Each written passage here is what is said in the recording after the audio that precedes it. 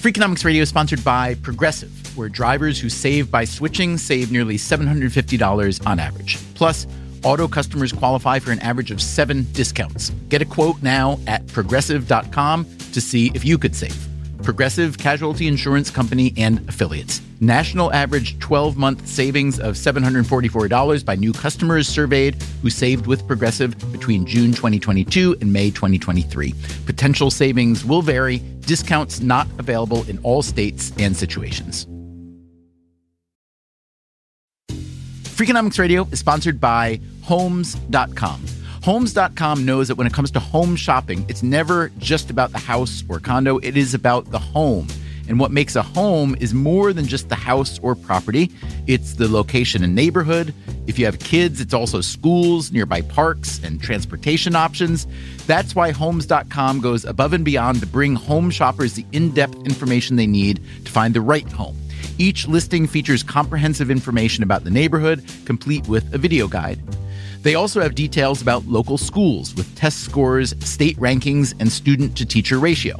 They even have an agent directory with the sales history of each agent. So when it comes to finding a home, not just a house, this is everything you need to know all in one place. Homes.com.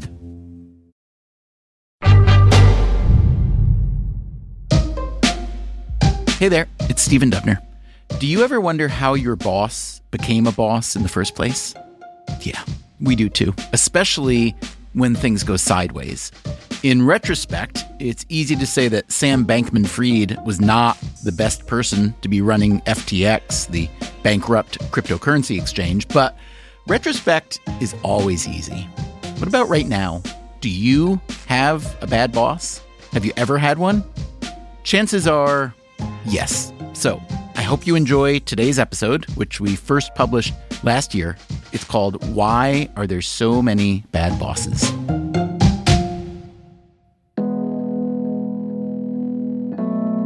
My name's Katie Johnson, and I'm a data scientist. Johnson is 32 years old and lives in London. She grew up near Bristol, went to university in Birmingham, and since then has held a series of increasingly impressive jobs at a series of companies. These were all what are known as IC jobs, IC standing for individual contributor, which means what? It is someone who makes as opposed to managing people who make. Johnson loved being an IC. She loved analyzing data, and she was really good at her job. But after a while, she thought it might be nice to become a boss.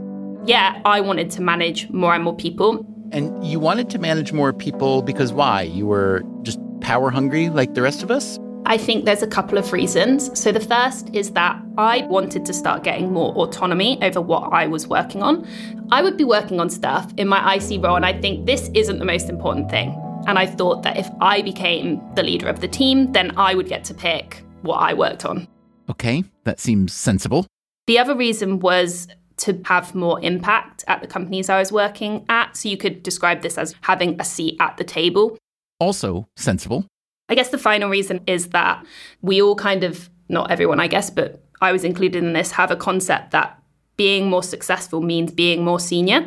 And so in order to not necessarily show others, but definitely myself, that I had achieved and become successful, I needed to keep moving upwards within a company. Johnson's father, in his own career, had seen things differently. So my dad has been a network engineer. He recently retired, but he's been that for his whole career. And he had absolutely no aspiration to become the manager. He's like, why would I want to do that? But Katie Johnson did want to become a manager, and several firms were willing to make her one. She took the most appealing offer at a software firm that helps companies acquire new customers. And I was sent on some management training and had to do what can only be described as a very long personality test. And the idea was to tell me what I was good at being good at. And what was she particularly good at? Critical thinking, attention to detail, courage, all these internal, thinky type characteristics. You can see why Katie Johnson would seem to be a great boss. Her new job title was Head of Data and Analytics. She had roughly 10 people reporting to her. The promotion came with more money, more prestige, more leverage to set the agenda. Also, however, more meetings. Oh, so many meetings. Like compared to being a data scientist, I'd maybe have a half-hour meeting in the morning and then I'd just be free to do coding and thinking and making stuff. But I was in meetings. I think Tuesdays, I used to be in meetings for like 7 hours.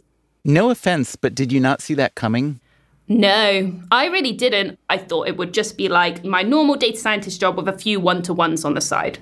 That was okay because it's quite interesting. You're talking about the work, you get into quite depth on problems with my team. It's more like the meetings like an hour's coffee with someone to try and set up a better working relationship with their team. Times that by like 5 or 10 other teams, it's just draining. Keep in mind, this was happening during the pandemic shutdown, so all these meetings were virtual.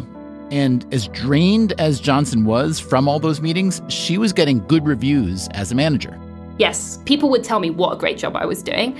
I was coming across well. But she found that being a boss made her miserable.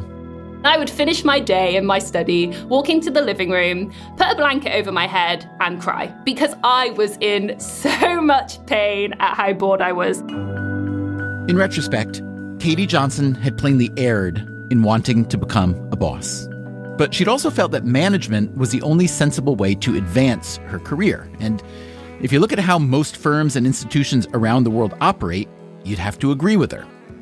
The question is, does this standard operating procedure produce good bosses or bad bosses, or even horrible ones? The horrible boss is a familiar caricature. We all know the stereotypes: the screamer, the sadist, the idea stealer, the passive-aggressivist. These are some of our most enduring characters in film.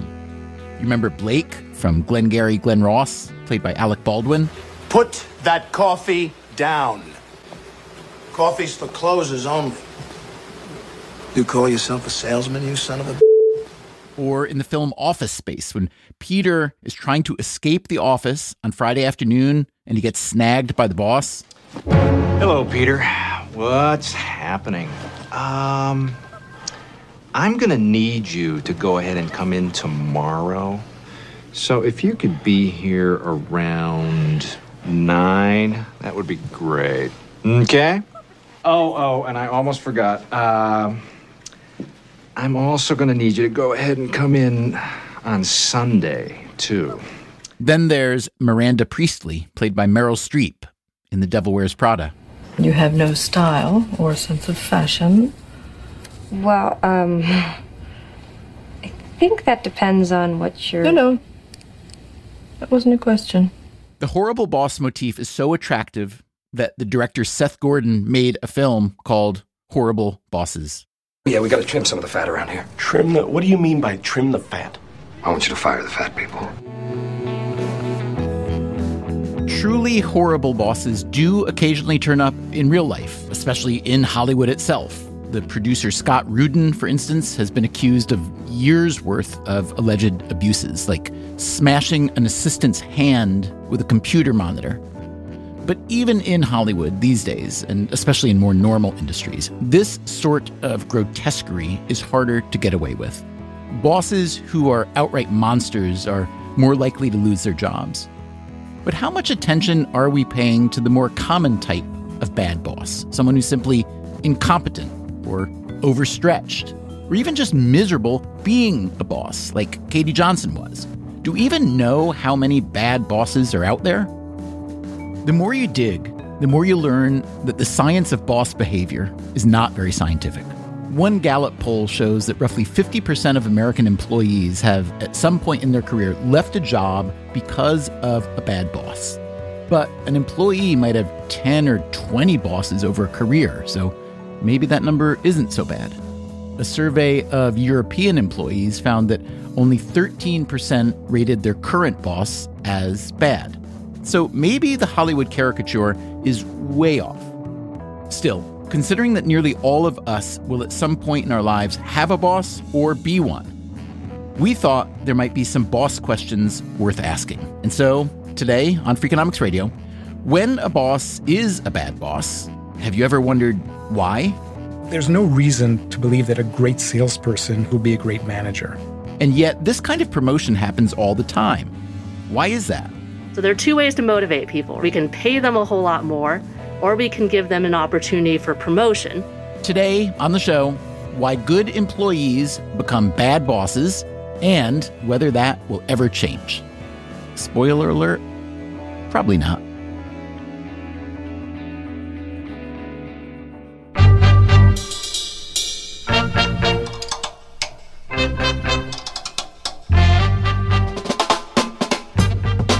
This is Freakonomics Radio, the podcast that explores the hidden side of everything, with your host, Stephen Dubner.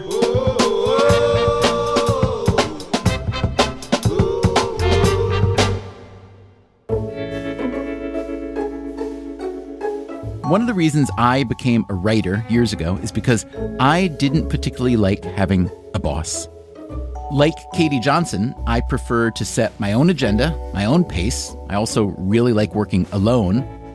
Also, like Katie Johnson, I am not particularly fond of meetings, so I wouldn't be a very good boss either. Fortunately, at Freakonomics Radio, there are a couple other people who do all the bossy stuff, leaving me pretty much free to do this, what we're doing right now, asking questions, trying to find answers. So here's a question I've always been curious about. How important are bosses anyway? I don't mean CEOs, the ultimate boss. If you're interested in that, we once did a series called The Secret Life of CEOs. Today, we are just talking about your standard issue middle manager. Do they really matter? Yes, broadly speaking, managers matter. Bosses matter for outcomes. That is Steve Tadelis. He's an economics professor at UC Berkeley's Haas School of Business, a training ground for future bosses. Management is not something that Tadelis himself aspires to. Tell me how close you are to administration so I know how far away to be from you. But he has spent time, while on sabbatical, working as a boss at some well-known firms. When I was at eBay and Amazon, I managed teams and I enjoyed it very much. How do you assess yourself as a manager in that realm? I'm blushing, so. Because you're the best ever? No, but I'm pretty good, so I'm feeling a little uncomfortable. Your positive self-assessment is based on direct feedback or just a general warm glow feeling? At eBay and Amazon, the feedback was actually formal through surveys. Surveys, that is, with questions like, on a scale of 1 to 5, how much do you agree with the following statement? My boss generates a positive attitude in the team. Or, my boss is someone I can trust. Or, my boss provides continuous coaching and guidance on how I can improve my performance. These surveys led Steve Tadelis to ask his own bigger questions about bosses. For instance, does it really matter? Do these measures of manager skills or characteristics, do they really have any value for the firm? Is there some way in which managers who score higher on these surveys are actually contributing more? These are eternal questions in the field known as personnel economics. You could ask the same questions about any manager, the head coach of a football team, the chairperson of your homeowners association, the president of the United States. But as I mentioned earlier, the academic literature on the impact of bosses is not particularly advanced. You can see why, if you think about it. There are so many variables in the relationship between a boss and their employees that it can be hard to pinpoint the effects of the boss. This is why most research focuses on one single quantifiable metric, productivity. For example, there is a paper by the late wonderful economist Eddie Lazier, Catherine Shaw, and Chris Stanton, where they show that there is variation in output of employees based on the managers that are in charge of them. That paper from 2015 analyzed data from a single firm that the researchers were not allowed to identify, but it appears to be something like a call center. The analysis looked at what happened when a worker moved from what the researchers identified as an average boss to a high-quality boss. Such a move, they found, increased productivity by as much as 50%. So if this were a call center and a given worker handled 100 calls per shift under an average boss, an excellent boss could boost that to 150 calls. So at least in this type of setting, a, quote, good boss is doing something right, but the data couldn't say what. Steve Tadelis wanted to learn more, so he teamed up with Mitchell Hoffman, an economist at the University of Toronto's Rotman School of Management, to write a research paper. I had access to interesting data and people in this company that will have to be unnamed because when it comes to personnel data, companies are very hesitant. Tadelis would only say that this firm did high-tech, knowledge-based work. Maybe, given his history, you might picture a firm like an eBay or an Amazon. In any case, he is looking at a very different type of work than the earlier research with its narrow measure of productivity. What we're doing is opening the hood up a little bit. And what sort of data did they have access to? We have data that allows us to measure the impact of a particular manager skill that we're calling people management skills, as opposed to just do managers matter. People management skills, meaning the sort of things you find on those employee feedback surveys. How well the manager coaches and communicates, how trustworthy they are. So that's the boss data. On the employee side, Tadelis and Hoffman had a lot of concrete data.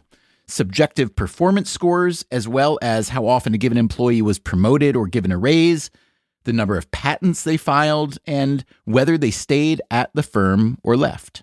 In these high-tech, knowledge-based companies, retention is a very, very important focus because getting these high-skilled workers is not easy, and there's a lot of competition. And when you lose an employee, especially an employee that's very valuable, then it could take months to replace them. So Tadelis and Hoffman set about to sort through all this data to look for any causal relationships between the rating of a given manager and the various outcomes of the employees working under them. What'd they find? For the most part, it was a big bag of nothing. We didn't find that the ratings of the managers seemed to impact the subjective performance of their employees, their income, their promotions, or patent applications in a meaningful way. That's right. On all those employee outcomes, performance, earnings, patents, it just didn't seem to matter whether the manager was highly rated or poorly rated. But there was one other outcome to look at: employee retention. Bingo. Tadelis and Hoffman looked at employees at this one firm who moved from a manager with a poor rating to one with a high rating. That's associated with an attrition drop of about 60%. That is huge. And within that huge effect was an important nuance. What we see then is that managers help retain better employees more than worse employees, which shows that the impact of being a better manager is strongest where it matters the most. So, a good boss seems capable of keeping the best employees happy and presumably productive. Conversely, a bad boss might drive away the best employees. The Tadelis-Hoffman paper was published in 2021 in the Journal of Political Economy, one of the best econ journals. So, okay, the economics literature on bosses and management just got a little bit deeper. But remember, employee retention was the only outcome where it seemed to matter whether a boss was good or bad. And if you ask Steve Tadelis a more fundamental question, like, what does a good boss actually do to instill this loyalty? This is where I have to take a step back and say that there are certain things that may be outside the scope of what economists should be dealing with. If you were to make a list of things that you would like to measure, were it possible, given the data, what would some of those things be? Really good question. Something that's very hard to measure that I believe is important is compassion. I guess if this is going to be on the radio, I might lose my economist card. Steve Tadelis is not the only economist who's been frustrated by the lack of evidence for what makes a good boss good. Maybe compassion is as important as he suspects, but we just don't have any large-scale empirical evidence yet. The Stanford economist Nicholas Bloom has been studying leadership and management for years, and yet no one could really give us a straight answer on what defined a good or a bad leader. You look at the data and there's 10 different recipes for success. Maybe they each work for a particular case study, but I've still 20 years later struggled to find anything that's the secret recipe beyond saying, sure, there are some people that are better than others, but it's damn hard to tell what it is. This has not stopped leadership gurus from promoting their pet theories. As Bloom puts it, there is a ton of BS around this from airport bookstore pulp fiction. And here's another reason to question the literature on management and bosses. As we've been hearing, most of the boss data comes from employee surveys. Have you ever taken a survey that rates your manager? If so, were you told it was anonymous? Did you believe it was anonymous? Were your answers objective? Or did you maybe think, well, my boss thinks I'm good at my job, so I'm going to say they're good at theirs. Or vice versa. I don't think my boss likes me, so I'm sure not going to give them a good rating. As we have said before on this show, survey data can be the lowest form of data. Here again is Steve Tadelis. I'm sure you know that economists are very wary about using surveys. And economists believe in what we call a revealed preference approach, meaning how you behave is telling me a lot more about you than what you say about yourself. Just how big is the gap between what people say and how they behave? Over the years, I have heard many economists give many examples of this gap. Steve Tadelis' example is my all-time favorite. There is a lot of discussion about privacy and privacy regulation these days. And you hear a lot of people saying how their privacy is important to them. And then you turn to them and say, here's a Snickers bar. Could I have your mother's maiden name? And they say yes. So it's a little bit confusing when you tell me that you really care about privacy and then you just scroll down on every app you download and click yes, yes, yes. That doesn't tell me that you really care about privacy. So the same is true for many other types of behavior. So let's keep in mind that much of what we have been told in the past about good bosses and bad bosses is not exactly evidence-based. Researchers like Tadelis and Hoffman and Bloom have been chipping away at the black box of boss behavior, but we've got a long way to go. This means we need to keep looking for good data and asking good questions. So coming up after the break, who becomes a boss and why? If so many people think the boss selection process is stupid, why do firms keep doing it? And whatever happened to Katie Johnson? I get to the end of the day and the last thing I want to do is talk to someone else. I'm Stephen Dubner. This is Freakonomics Radio. And remember, you can get our series, The Secret Life of CEOs, and all our past episodes on any podcast app. We'll be right back. Freakonomics Radio is sponsored by Range Rover Sport. Range Rover Sport leads by example, combining assertive on-road performance with signature Range Rover refinement and commanding all-terrain capability. The third-generation Range Rover Sport is the most desirable, advanced, and dynamically capable yet. Range Rover Sport redefines sporting luxury, an instinctive drive with engaging on-road dynamics and effortless composure. Combining dynamic sporting personality with the peerless refinement you expect, Range Rover Sport communicates power, performance, and agility. Advanced cabin technologies such as active noise cancellation and cabin air purification offer new levels of comfort and refinement. The purposeful cockpit-like driving position sets the tone for a focused interior that promotes exhilarating driver engagement. Award-winning Pivi Pro infotainment is at the heart of the experience and provides intuitive control of the vehicle systems. Design your Range Rover Sport at LandRoverUSA.com. Freakonomics Radio is sponsored by FedEx. Dear small and medium businesses, no one wants happy customers more than you do. So you need a business partner just like you, like FedEx, who understands your passion for serving your customers because they have the same commitment towards you. That's why FedEx offers you picture proof of delivery, packageless and paperless returns, as well as weekend home delivery to 98% of the U.S. population on Saturday and over 50% on Sunday. See the FedEx service guide for delivery information. Trust FedEx for timely deliveries. See what FedEx can do for your business. Absolutely, positively FedEx.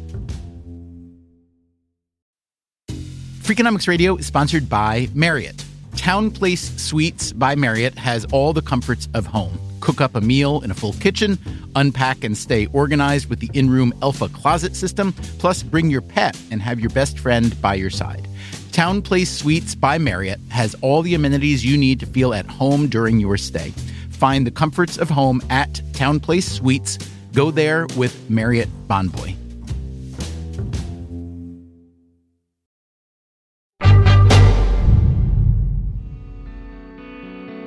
Have you ever thought about where a boss comes from? What I mean is why a given employee will rise from the ranks to become a manager? Here's someone who's been thinking about that a lot. My name is Kelly Hsu. I'm a professor of finance at the Yale School of Management. Kelly Hsu, along with Alan Benson and Danielle Lee, published a paper in the Quarterly Journal of Economics, another top journal, called Promotions and the Peter Principle. So the Peter Principle is a very funny and popular management book written by Lawrence J. Peter. And his book offers an explanation for why we might see incompetent bosses everywhere. Incompetent bosses everywhere? Okay, I'm listening. What is this explanation? Let's go back to Lawrence J. Peter himself. This is from a 1973 documentary. The Peter Principle states very simply that in any hierarchy, an employee tends to rise to his level of incompetence. I'm sorry. As many times as I've heard that phrase, I still laugh at it just because it sounds like it's going to be not irreverent and then it turns immediately irreverent, which makes me chuckle. Oh, exactly. I think it's a funny idea, but it also rings true. And it's funny in a kind of unpleasant way because it reminds people how much they dislike their bosses. Peter was a Canadian education scholar. He used his daily observations to form a theory about job promotions. I saw that very often the competent individual was promoted to something he couldn't do. I saw a competent mechanic where I used to take my car. He was terrific. He was very responsible, very precise, knew exactly what he was doing, so they made him foreman. Now he's no longer fixing cars and he's trying to manage other mechanics. And he's very incompetent. The more Peter looked around, the more he saw people who were good at their jobs routinely stumbling into bigger jobs they weren't good at. In any organization where competence is essentially eligibility for promotion and incompetence is a bar to promotion, people will rise to the level of incompetence and tend to stay there. The book he wrote with Raymond Hull was called The Peter Principle: Why Things Always Go Wrong. It wound up selling millions of copies. The book was meant to satirize corporate strategy. Nevertheless, a variety of big firms tried to recruit Peter to become their management guru. He declined, saying that he didn't wish to rise to his own level of incompetence. Kelly Hsu again. His idea is that firms and organizations tend to promote people based upon their performance so far. What that means is a worker who is good at her job will be quickly promoted to a new job role, which might require a different set of skills. If she's good at that new role, she's going to be promoted again until she reaches a position where she's actually a bad match for that new job role, and then she will no longer be promoted. On the one hand, it would seem to make perfect sense that you promote someone who's good at their job. You don't want to promote the bad workers. On the other hand, managing is not the same as doing. There's no reason to believe that a great salesperson who knows how to negotiate deals will be a great manager. That, again, is the Berkeley economist Steve Tadelis. I look here in my company, Berkeley. Great researchers often make for lousy department chairs. Great engineers often make for lousy engineering managers. But here's the thing about the Peter Principle. Even though the theory had been around for half a century, no one had ever checked with real data from real companies whether Lawrence Peter was right. A few observations about a car mechanic or an academic researcher turned department chair those do not constitute empirical proof, especially in the realm of management and all that airport bookstore pulp fiction. This is where Kelly Shue and her co-authors come in. They wanted to see if the Peter Principle actually exists, and if so, what should be done about it. First step, get hold of some data. We got our data from a company that offers sales performance management software and services. Shue can't tell us the name of the company, but picture something like Salesforce. A typical client of our data provider is a firm that employs business-to-business sales workers. And that client firm would input the sales numbers and the whole organizational structure into a software program. And what we're doing is we're studying the data that these client firms uploaded into the software program. How many firms and how many workers?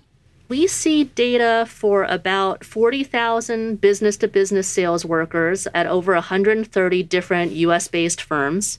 And how many of those were in managerial roles? 5,000 managers and about 1,500 promotion events. So in terms of empirical studies in your realm, this is considered a pretty large and robust data set, or would you have liked it to be even bigger than that? I would always prefer a bigger data set, but for this type of question, a very large and comprehensive data set. So these are sales workers and sales managers. What makes sales a good business function to study? One is important to study sales workers because almost 10% of the U.S. labor force are somehow involved in the sales function. The other benefit is that we have a very good measure of their performance. So we can test, are the stronger performers more likely to be promoted? So that makes a lot of sense from your perspective as the scholar. From my perspective, as someone who's not in sales, I would think, well, your findings may not translate very well. That in a field like journalism or in healthcare or in many other fields, the measurables aren't nearly as measurable as they are in sales. So how generalizable do you think your findings are? I believe it's likely to apply to other settings where the skills required to succeed at one level differ from skills required to succeed in the next level. So some examples are science, manufacturing, academia, entrepreneurship. Can you think of industries or sectors where this problem wouldn't apply? It's actually hard for me to think of a setting in which this problem wouldn't apply at all. I've also seen it in the context of government structures. A good example is actually the ancient Chinese imperial examination system. It's famous for being a meritocracy even thousands of years ago. So you would take a test and the top scorers on the test would become administrators within the government bureaucracy. But their problem was they would make the test based upon familiarity with classical poetry. And the people who are best at that test would then become tax collectors, which is a different skill set. But ancient Chinese poetry was an incredibly rich and diverse body of literature, yes? So I could imagine how a mastery or even a deep appreciation of that could theoretically apply across a number of skills. Theoretically, yes. You sound unconvinced. And to be fair, I do not have the historical data to prove that being the best at classical poetry means you're not the best at tax collection. Since you don't have that data, let's look at, say, modern U.S. politics. How would you assess the relationship between a person who's electable and a person who will govern well? Oh, that is a very good point. So someone who is electable might be very charismatic, very good at public speaking, whereas the actual function, once someone has been elected, might involve being good at deal making, back office politics, or understanding the actual details of the policies that they're passing. Do you know anything about that question empirically? I'm drawing a blank, but you really did raise a very good research idea. Maybe I will look into this.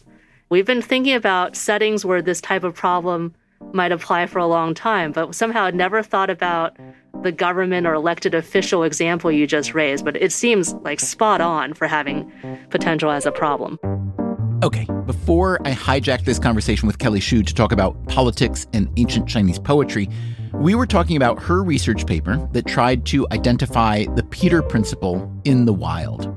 As Shue told us, She had performance data on roughly 40,000 sales workers and around 130 companies.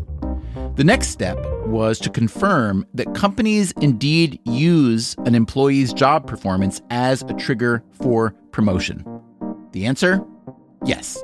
We find that doubling in worker sales corresponds to a 30% increase in their probability of being promoted. Another way to look at it is if someone is the top sales worker within their team of 5 or 6 people, then that top sales worker has about triple the probability of being promoted relative to the average sales worker. Now, is that alone evidence of the Peter Principle? No, just to promote based upon past performance isn't necessarily a Peter Principle problem, because it could be that the best salespeople really are the best managers of salespeople. In that case, you want to promote the best salespeople. Okay, so the next step, I guess, is seeing whether the best salespeople indeed do become the best managers. How do you do that? So first, we're going to measure the quality of each manager.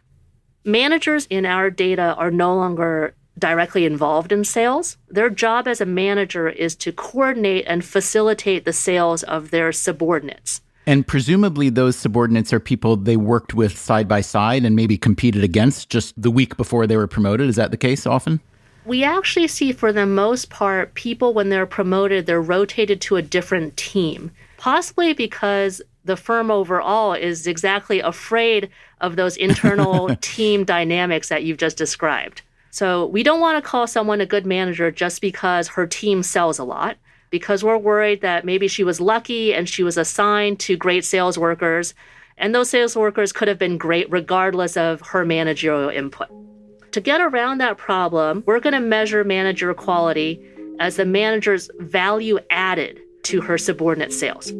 If my subordinates sell more when they work under me than when they worked under other managers, then I would be considered a high-quality manager. So here's the key question Kelly Shue is asking. Does being a good salesperson make you a good manager of other salespeople? Here's what she found.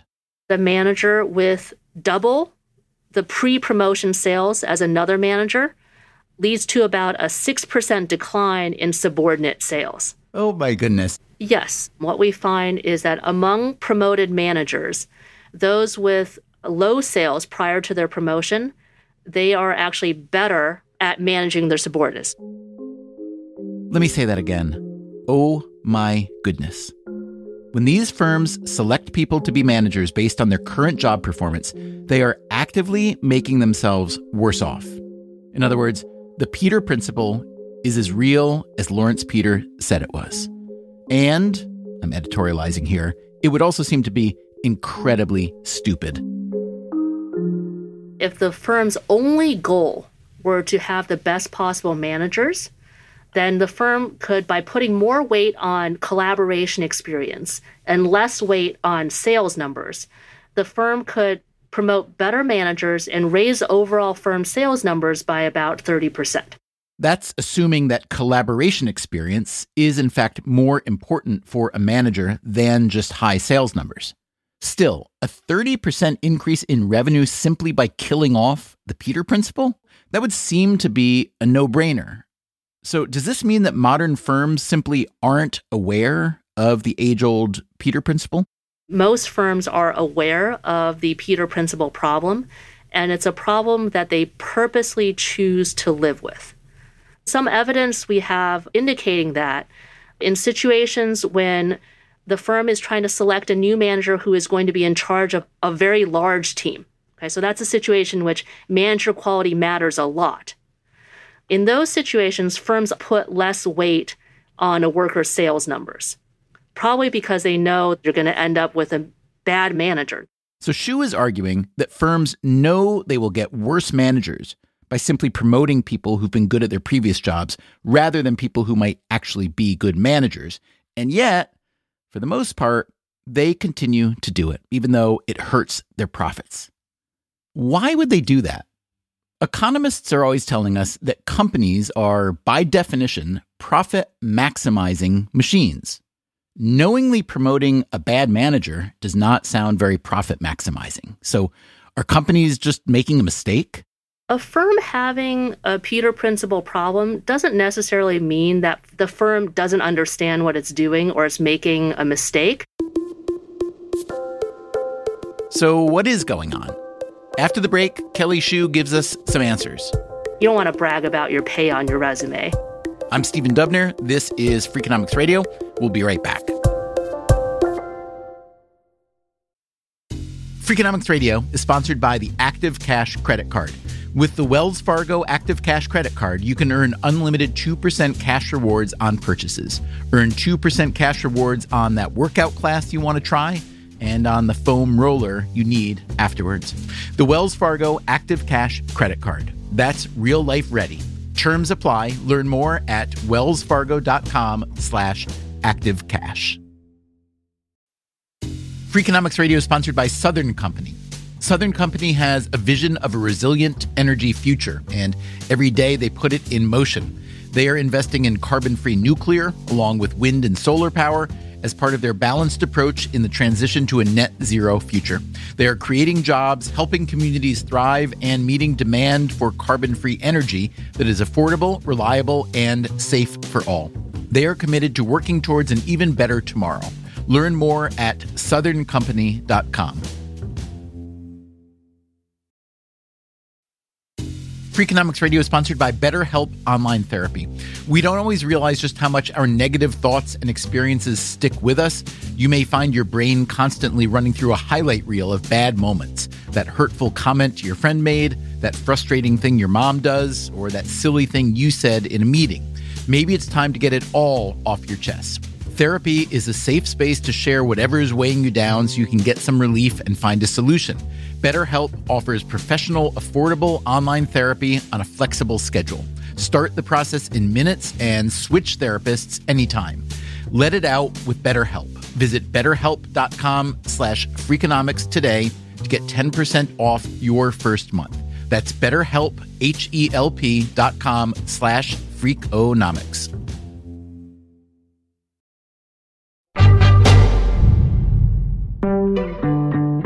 Before the break, the Yale finance professor Kelly Shue was telling us about a study she and her colleagues published about the Peter Principle. That's the idea that a good employee will be promoted to bigger and bigger jobs until they get to a job they're not good at, and then they tend to stay there. But for years, the Peter Principle was just a theory. Kelly Shue wanted to see if it's real. Using data on thousands of promotions, she did find that when top-performing salespeople were promoted into management, the sales performance on the teams they manage declined. In other words, just because somebody's good at their job doesn't mean they'll be good at managing people doing that same job. Shue also found evidence that firms know that the best salespeople make bad managers, and they choose to promote them anyway. So, what is happening? What we believe is happening is the firm is doing its best to motivate workers, and they face a trade-off. Okay, this is where it gets really interesting. Promoting based upon past performance is very motivating to workers, so it's a very strong incentive system. We can also work out that it's in some ways cheaper than offering really strong pay for performance.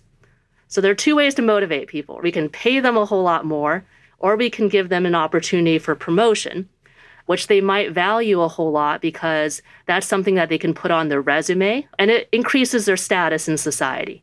You don't want to brag about your pay on your resume. I mean, the minute you say that, it makes me think, wait, maybe we should make it more acceptable for people to brag about their pay, because wouldn't that be more efficient in the end and encourage less promotion of people who are going to be bad managers? That's a fantastic idea. I don't know of research testing that directly, but I do know in other cultures, there's differences in it being more socially acceptable to talk about your compensation. I mean, I was kind of half joking, but it would be interesting if there was some metric or badge you get saying, I'm really good at what I do, and I'm so good that I've been rewarded a lot of raises, and plainly, I'm very valuable to the firm, and I could be a manager if I wanted, but I'm better than that. That's an incredibly ham-handed, naive way of putting it. But is there any mechanism in managerial science for that kind of delineation between success on a financial level and success on a managerial level? There have been some interesting attempts in that direction. So I've heard of many technology-focused firms, especially those in Silicon Valley. They face this problem that they have a pool of very talented and skilled engineers, and those engineers may not be the best managers of engineers. Many of those firms offer something called a dual career track, where someone can rise in the ranks of being an engineer, basically having a higher and higher title. So you can start as engineer, then distinguished engineer, then lifetime distinguished engineer. And that's a way for the firm to recognize someone's contributions in a public way without moving them over to management. The Berkeley economist Steve Tadelis has also noticed this movement. In companies like eBay, Google, Amazon, Facebook, there's the term of IC, or independent contributor. And you will have people who are at the level of VP, not managing a single person, because they are just gods in their realm of engineering or coding or architecture and so on. By distinguishing between ICs and the so-called management talent, the firm is saying, look, we are going to promote people in ways that reward them for what they're great at. You're not a great manager. You're not going to get incentivized by becoming a manager. Has that model trickled out at all of that high-tech realm?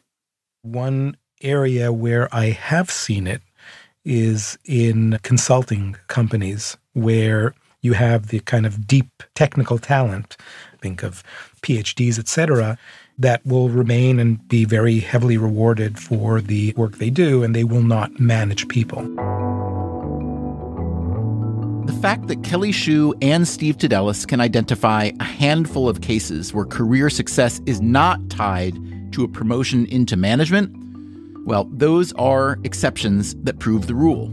As Shue found in her research, the Peter Principle is alive and well, as absurd as that may seem. It is yet another confirmation that management science, as lovely a phrase as that may seem, is not yet very scientific. Most firms stick with what they've always done. When an employee is good at what they do, you turn them into a manager to oversee other people who do what they used to do, even if they are not cut out to be a manager. Like our friend Katie Johnson, the English data scientist we met earlier. I didn't see that there was another path whereby I could be director level but not have direct reports. I just didn't ever see that. Looking back, there were some clues that Johnson wasn't quite manager material. You remember during management training, she took that personality test and she told us the areas where she got high scores? Critical thinking, attention to detail, courage, all these kind of internal, thinky type characteristics. Well, those were not the only results of this test. Things that I can do but I struggle with was compassion, empathy, relationship building. I saw this output and I was like, why didn't anyone do this to me before I got this job? Because this just screams great data scientist, not so great manager. But it was too late.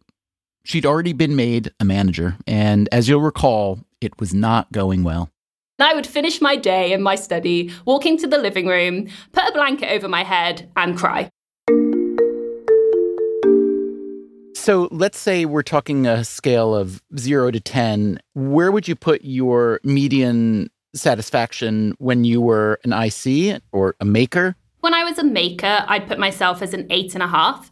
I actually loved what I did. I absolutely loved it. The only reason I would even deduct 1.5 points is because there were some frustrations, as I mentioned, about not being heard and not being autonomous. And then where would you put it 0 to 10 when you'd become a full-on manager? I would say I'd put myself more at like a 4 or a 5. A 6 would be a great day. Okay, that's your personal satisfaction. I do see, however, on LinkedIn, a review from your manager. He writes, Katie is a rounded and passionate data leader with all the qualities required to inspire, manage, and lead a team. Plus, she has got brilliant IC skills to boot, and he notes that you are a real unicorn in the data analytics field. So that sounds like you were the best manager ever. Yeah. It's really nice, isn't it? It's really nice. Did he write that before or after you decided to quit? He wrote that after. You heard that right. Katie Johnson quit that management job. She quit being a boss entirely. She went back to working as a data scientist at a different firm. I don't know if you can ever be successful at something you don't like. I want to do something that I love and I'm really passionate about because that's the only way. Maybe other people are different, but I have to love it. I have to be like on a Sunday night, I can't wait to start my work tomorrow and get back to what I was doing. And I was never, ever, ever going to have that in my management job. So before you ever became a manager, as a maker, you said your average satisfaction or happiness was around 8.5. When you became a manager, it dropped to, let's call it 5, 6 on a great day. What is it now? I'd say it's a 9.5 now. I'm super happy. Are you getting paid less now as a data scientist than you were as a manager? I'm getting paid more. How did that happen? I think there are more individual contributor roles now that pay good money. I think that this technical specialist route is becoming more prominent and more rewarded. And people do realize that there are going to be a lot of people who don't want to become the manager. And how do you motivate them? I believe you looked at the Peter Principle paper. Is that right? Yeah, I did. The way the Peter Principle is usually described is, to me, almost comical. It's that people rise to the level of their incompetence, which I find is a bit cruel sounding, because one could also say that people rise to their ceiling of competence, right? And then maybe they're not as good at that. It's not like they suddenly turn into idiots. But I am curious, just your thoughts on the notion of promotion into management as a reward for being good at what you've been doing all along. For me, this is where the idea of splitting out those levels of seniority. So maybe you don't become the manager, but you can become a technical expert and you are paid and rewarded for that, is something that helps with the incentives. What I would say on that, though, is often we have this dual career track of, okay, you can be a manager or you can be a technical specialist. But even though you might get a quote unquote promotion and be paid more, the technical specialist still might be excluded from high level conversations. So being a manager just has this connotation of seniority that a technical specialist doesn't necessarily, and you still might be overlooked in terms of just the respect. And I think that is motivating more than just, hey, here's a promotion, here's a new job title. I think people want that autonomy and that having a seat at the table, people caring what you think, it has to come with that.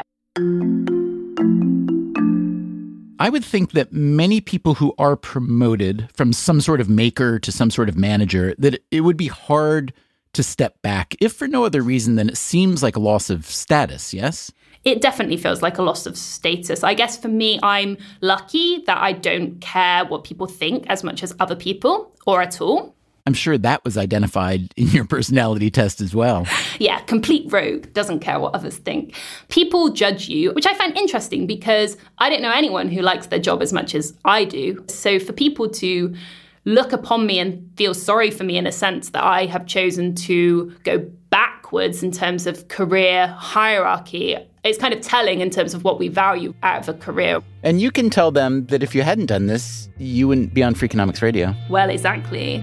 I got what I wanted. Was this the plan all along? Yeah, this is a big, long game.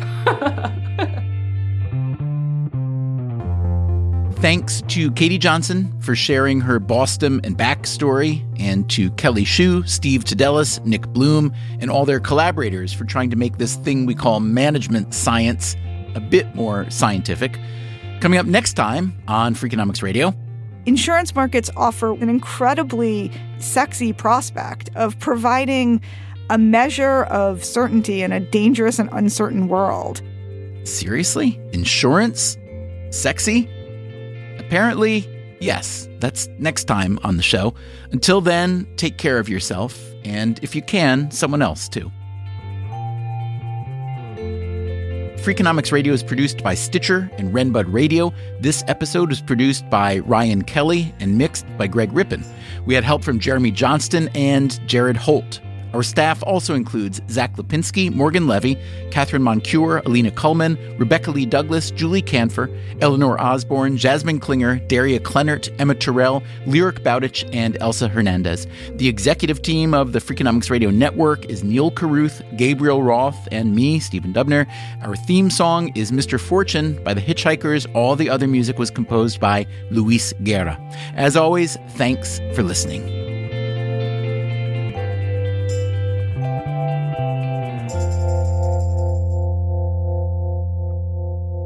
Do you ever want to tell your dean, thanks so much for giving me all this managerial responsibility, but I don't want it. I don't want my reward for being a good scholar to be that I have to do a bunch of management.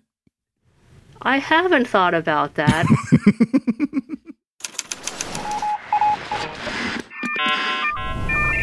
The Freakonomics Radio Network, the hidden side of everything. Stitcher.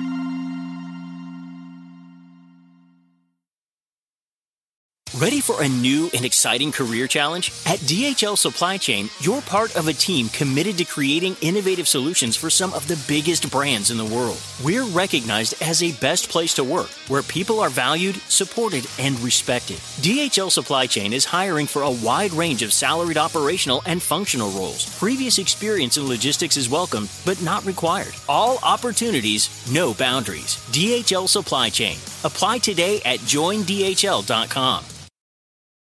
The longest field goal ever attempted is 76 yards. The longest field goal ever missed? Also 76 yards. Why bring this up? Because knowing your limits matters, both when you're kicking a field goal and when you gamble. Betting more than you're comfortable with is like trying a 70-yard field goal. It probably won't go well. So set a limit when you gamble and stick to it. Want more helpful tips like this? Go to keepitfunohio.com for games, quizzes, and lots of ways to keep your gambling from getting out of hand. Pilots know that weather factors, like storms, turbulence, and icing, can turn routine flight into a challenge. But what if you had satellite-delivered weather data giving you the full picture of what's around you? With SiriusXM Aviation, get coast-to-coast, high-resolution weather info, all without altitude limitations or line-of-sight restrictions. Fly confidently knowing you have the best information available to make decisions in flight. Visit SiriusXM.com/aviation to learn more.